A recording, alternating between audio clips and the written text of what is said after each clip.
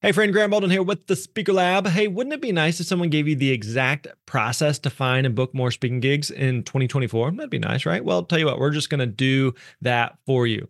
We've created a new 18-page guide based on Dan Irvin's process that helped him actually book over $100,000 in speaking gigs in the past year. Now, Dan is one of our team members here. He's a very successful speaker and also one of our coaches. And so you're going to learn how to get started prospecting, master discovery calls, proposal emails, and so much more.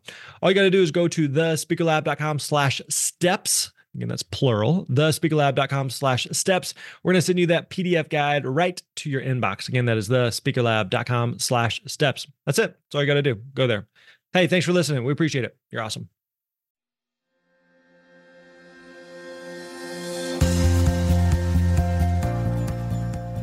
What is up, my friends? Graham Baldwin here. Welcome back to the Speaker Lab podcast. Hope you're doing well. Hope life is treating you good. We are on episode 87. Got a great episode for you today. I'm really stoked about this. I put together 10 things that I wish someone told me about speaking when I got started. So just did a brain dump, just thinking through everything that what is a thing I wish I knew then that I know now? And so I'm going to give you those things in just a couple minutes here.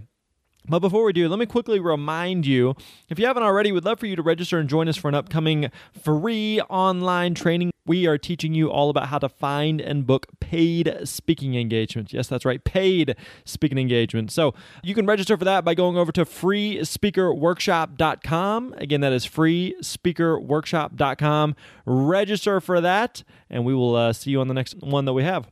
All right, without further delay, let's get to this little chatteroo all about what I wish someone told me when I got started speaking. Enjoy.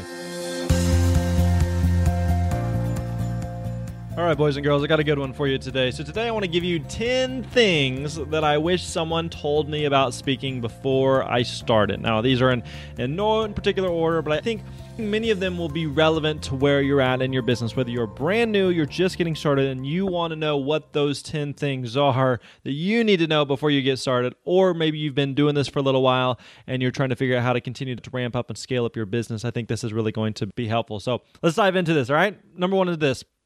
Number one, the first thing that I wish someone had told me about speaking before I had started is to have a long-term perspective. Have a long-term perspective. Now, I say this for a couple reasons. I remember early on in my career, if I didn't get a gig, like if I was reaching out to a client, I was following up, and they booked someone else, I remember I would just be devastated. I would be but why did they pick them and not me? I would be so upset about that. One of the things I quickly learned was that same client would need a speaker next year and most likely wouldn't be going with who they used this year. So one of the things I learned on was to not focus on getting that one-off gig today, but how can I build a relationship with this client so they book me at some point in the future and hopefully, ideally, multiple times in the future as well. And so also this relates to, in terms of having a long-term perspective, remember that building a business takes time. I think this is something that so many of us forget as entrepreneurs and as speakers, is that this is not an overnight thing. You cannot throw up a website or a video or a few social media posts and think that that's it. Think that all of a sudden that if you build it, they will come, that all of a sudden the bookings are going to magically start pouring in, that you're going to get tens of thousands of dollars of speaking overnight. For most speakers, it takes several years to go from a brand new speaker to being able to do it full time. It just takes a while. And so you cannot speed up that process. You cannot shortcut the system. It just takes time. Now, the longer you speak, the better you become, the easier it becomes to get bookings, but it's a long-term game. So view your speaking business as a marathon, not a sprint. So number one, have a long-term perspective. Second thing that I wish someone had told me early on is that this is a relationship business. This is a relationship business. The people do business with people they know, like, and trust. And this is true in a variety of different contexts as a speaker. So it's true, first of all, with meeting and event planners. They hire speakers that they like, speakers that will make them look good in their job. And so, for example, if you are in the position to hire a speaker for any type of event or even just a service professional for anything, all things being equal, you're going to hire someone that you actually like, someone that seems genuinely nice, someone that seems trustworthy. I heard it said one time that you should treat all meeting planners, even the frustrating ones that you want to punch in the face, like treat them like you would your parents or your grandparents. Be kind, be patient, be respectful. And that's not just true with building relationships with meeting planners and event planners, but also with other speakers. I know that my first full year as a speaker, the largest source of my bookings came from other speakers. Let me say that again. My very first full year as a speaker, largest source of my bookings came from other speakers. Why? Because speakers refer other speakers for business all the time. And so for many speakers, it continues to be one of the largest sources of their business. Why? Or how does this happen? Well, for a few reasons. Like if you invite me to speak and I can't do it for whatever reason, maybe I'm booked, maybe I'm on vacation, maybe the budget isn't a fit for my fee, maybe you're looking for a topic I don't really speak about. Those things can happen, and so I want to be able to refer someone else. Plus, like I mentioned before, in the speaking industry, most clients won't have the same speaker year after year after year. They want different speakers to mix it up. And so if I were to speak this year at a conference, they may not have me back for 4 or 5 years. But in the meantime, I would love to be able to recommend another speaker that would also do a great job. So building relationships with speakers is critically important for booking gigs and building a long-term business, but it's also extremely valuable for just camaraderie. Like being a speaker, the fact is it can be very, very lonely. It can be very, very isolating. You have these amazing highs, but also you have these terrible lows. And so it helps to have other people on the journey that you can talk to, that you can lean on, that you can learn from, that you can share the highs and lows of the journey with. So number 2, remember this is a relationship business. Number 3 is to be just as good off stage as you are on stage. Be just as good off stage as you are on stage. If you are an amazing speaker, but you're a pain in the butt to work with, people won't want to book you. I've heard from several meeting planners, event planners that we've worked with, and they've worked with speakers before who were great on stage, but something happened behind the scenes that made them not want to hire that speaker again. Now, you may be thinking, well, Grant, I'm not some diva just depending on only red Skittles and European imported spring water in my dressing room or my private jet. But here's something to remember. At any given event, there are hundreds of moving pieces. So the easier you can make life for the client, the better.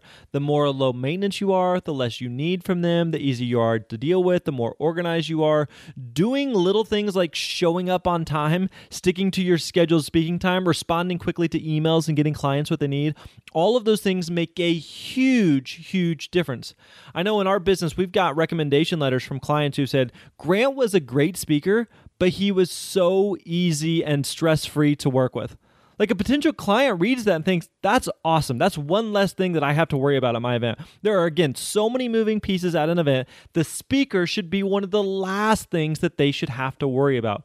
And so this is important not just for repeat business, but hopefully for having them hire you again in the future. But also remember that clients talk to each other. They ask each other, who have they worked with? Who have they hired? Who have they used? Who would they hire again? Who would they not hire again? I know of one particular national organization with several state conferences that I've spoke at before, and at their national conference, all of the state directors have a bunch of different meetings, several days worth of meetings, and one of those meetings is specifically to discuss what speakers they've worked with and who they would and wouldn't recommend. It happens all the time. It happens in a formal setting like that. It also happens in just casual ways of emailing another organization. Who have you worked with? Who have you used? Who did you recommend? Who did you have? I saw that you brought in so-and-so this year. Were they a good speaker? Would you hire them again? So you want to be just as good off stage as you are on stage. Number four is that your best marketing is a great talk. Your best marketing is a great talk. Think about the products and services that you love and talk about the most.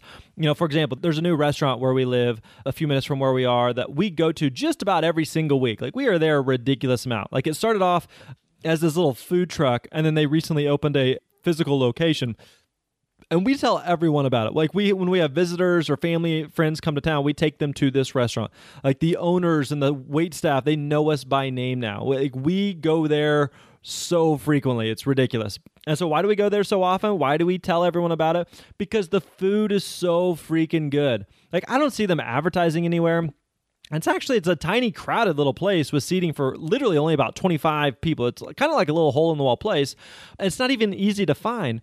But because the food is so great, I tell everyone about it. I mean, heck, I'm talking about it right now. So the same thing is true with speaking.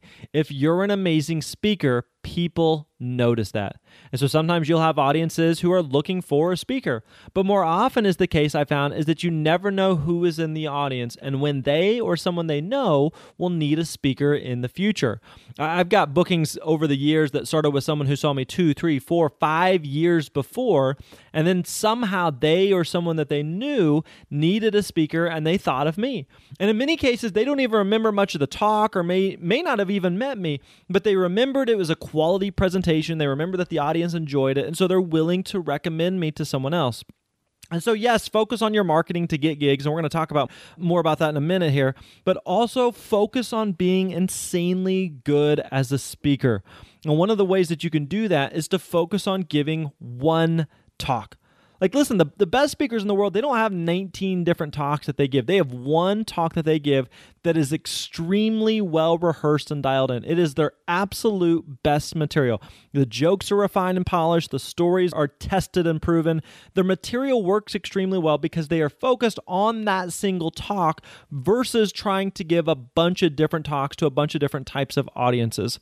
So top-notch speakers, along with being really clear on their topic, know that just delivery-wise, top-notch speakers don't just wing it. Like, they don't just make stuff up on the fly. They spend hours and hours and hours writing, crafting, practicing, rehearsing their material. And so you have to have that same level of commitment if you want to be a top-notch speaker. The best speakers in the world, the best talks and presentations in the world, isn't because someone is just lucky or just because they got up there and they just shot from the hip. It is not like that at all. So spend the time, invest the time, not only in creating your talk, but also in rehearsing and practicing to deliver your talk. Because again, number 4, your best marketing is a great talk. Number five is to stop searching for an agent or a bureau to book you. Stop searching for an agent or a bureau to book you. Now, we talked about this back in episode 24, talked about bureaus in episode 24, so you're going to want to listen to that for a more in-depth discussion here. And then in episode 46, we talked about speaker agents. So episode 24 and episode 46, listen to those. But listen, don't worry about speaker bureaus or agents, all right? I hate to burst your bubble, but I can just about guarantee that they are not interested in you. Like I said, back in episode 24, we talked with the president of a major speaker bureau. And one of the things he said that I really liked is he said that bureaus manage demand, they don't create demand. Bureaus manage demand, they don't create demand. Meaning that if you aren't already getting a lot of demand and interest in your speaking and booking gigs on your own, a bureau isn't going to magically create that demand for you. It's not like they have a ton of potential bookings and darn it, they're just short on speakers these days. Like, that is not the case at all. I know even for me, I made this mistake of I wasted time trying to connect with bureaus or find an agent who would just bring me bookings, but that just doesn't happen. Like, in my 500 plus paid speaking engagements, I would say less than 10 have actually come from a bureau. And so if a bureau gets me a booking, that's great, but I'm not going to build my business based on that. And so again, the bottom line is if you can't book yourself, a bureau or an agent isn't going to be able to book you either. So stop looking for a freaking magical speaker booking unicorn that doesn't exist. All right, so again, number 5 is stop searching for an agent or a bureau to book you. Number six is to find a speaker to model. Find a speaker to model. I've always found this exercise to be incredibly helpful in business and in life. You're not looking for someone that you can just mimic their every move and copy anything that they do. That's not what I'm saying at all. But rather find a speaker who is speaking on a similar subject that you're interested in and to the types of audiences and events that you want to speak at. Now, you want to look for a speaker who may just be a few steps ahead of you, not like light years away.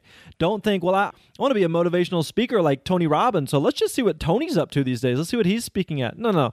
Like, who is someone who is a year or two ahead of you? See what events they are speaking at. Now, why is this effective?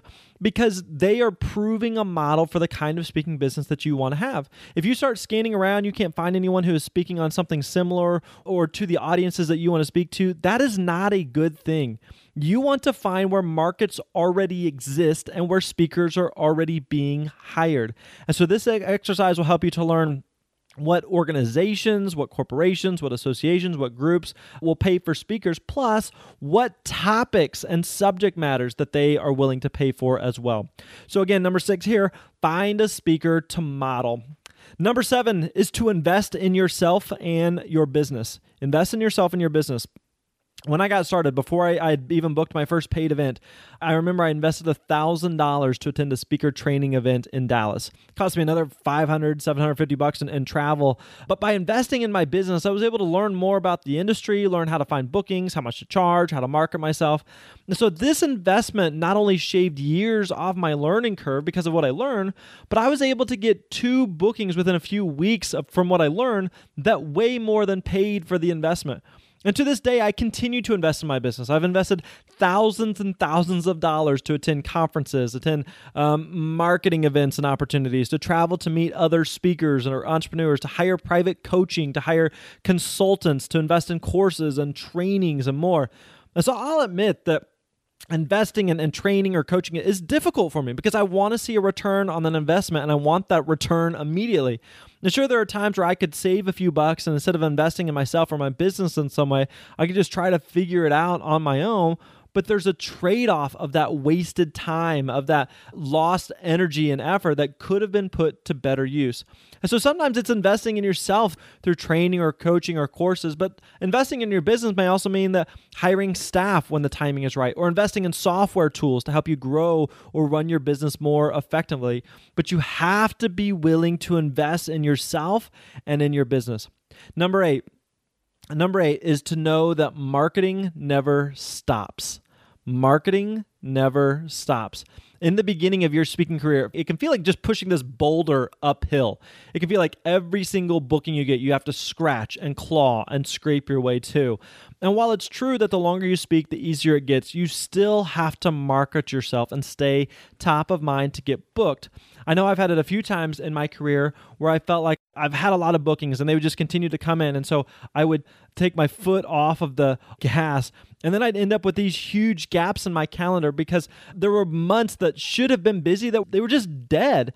And so never stop marketing your business. And so that means doing things like asking for testimonials after every gig, asking the client who you've worked with if there are other groups or organizations that they know of that you could speak to that could use a talk like yours, constantly following up with potential leads, always filming your talks, not only to watch them to improve, but to have footage for future demo videos, follow up with clients for repeat business, pay attention to what other speakers are speaking at in your industry, attend industry events to network with potential clients and decision makers and other speakers, but never stop marketing your speaking business.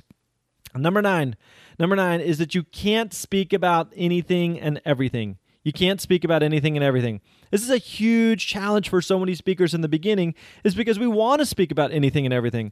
And this happens primarily because we just want to speak. We don't really care who it's for or what we speak about, but you cannot build a business that way. One of the most important things you can do as a speaker is to draw a line in the sand, pick the audiences and the topics that you speak to, and ruthlessly focus on those. I know several years ago, almost a decade ago, when I got started speaking, I spoke primarily to high school students. I didn't speak at colleges. I didn't talk to parents. I didn't do corporate stuff. I didn't do elementary or junior high stuff, just high school events. And so after several years, then I branched out, I pivoted, and I added some different stuff in, and the business has continued to evolve. And so today, I don't really do any high school events. And it's a lot easier to say no to those invites because it doesn't align with what my business is like today. And so it may take a few gigs to figure it out, but be super clear on what you speak about and what you don't speak about, and who you speak to, and also who you are not a good fit for. So again, number 9 is to realize that you can't speak on anything and everything. And then finally, last one, number 10, is to don't let being a speaker get in the way of being a human. Don't let being a speaker get in the way of being a human. The nature of speaking is that you're gone a lot. You're gone from your family. You're gone from your friends. You're gone from what most people would call a normal life. And so being a speaker can be a lot of fun, but can also be very lonely and isolating and draining. You end up spending a lot of time on planes and waiting at airports and sitting in hotel rooms and eating meals by yourself. It's not all glamorous and sexy all the time. Like, you have to be ready for the other side of it too. And so one of my favorite sayings that I use a lot is that who you are is more important than what you do. Who you are is more important than what you do. Meaning, if you're a great speaker and every audience and event planner loves you, but you're the shell of a human being, or you suck as a husband or a wife or a mother or as a father, it is just not worth it. Like, it's really not. Like, there are far too many speakers in this business who have failed or horribly damaged marriages, or they have strained relationships with their kids. Maybe they have no friends to speak of. They have no hobbies. They have nothing that they enjoy doing that's fun in their life. Don't let that happen to you. Even back in episode 60, my wife and I had a long conversation on the podcast where we talked all about how we've made it work over the years as I've been traveling and speaking. And so having that foundation with your family and your friends is so much more important than a check or a standing ovation or any number of countless opportunities that may come your way. So just remember that who you are is more important than what you do. Who you are is more important than what you do. All right, so let's recap these 10 things that I wish someone had told me about speaking before I got started. Number 1, have a long-term perspective. Number 2, remember this is a relationship business. Number 3, be just as good off stage as you are on stage. Number 4, your best marketing is a great talk. Number 5, stop searching for a bureau or agent to book you. Number 6, find a speaker to model. Number 7, invest in yourself and your business. Number 8, marketing never stops. Number 9, you can't speak on anything and everything. And number 10, don't let being a speaker get in the way of being a human. So those are the 10 things that I wish someone had told me before I got started speaking. All right, there you go. Hope you enjoyed that little conversation and discussion all about what I wish someone told me about speaking when I got started. So there you go. Hey, as always, if you have questions or if there's anything we can do to help you and support you on your journey to building your speaking empire, then feel free to reach out to us anytime. You can email us at support@thespeakerlab.com. Definitely stop by thespeakerlab.com and let us know what you're working on. If you have any questions that you'd like us to have to answer on an upcoming episode of the show, be sure and leave us a voicemail, or you can write in your question, and we would love to hear from you. We'll catch you next time, my friend. You're awesome.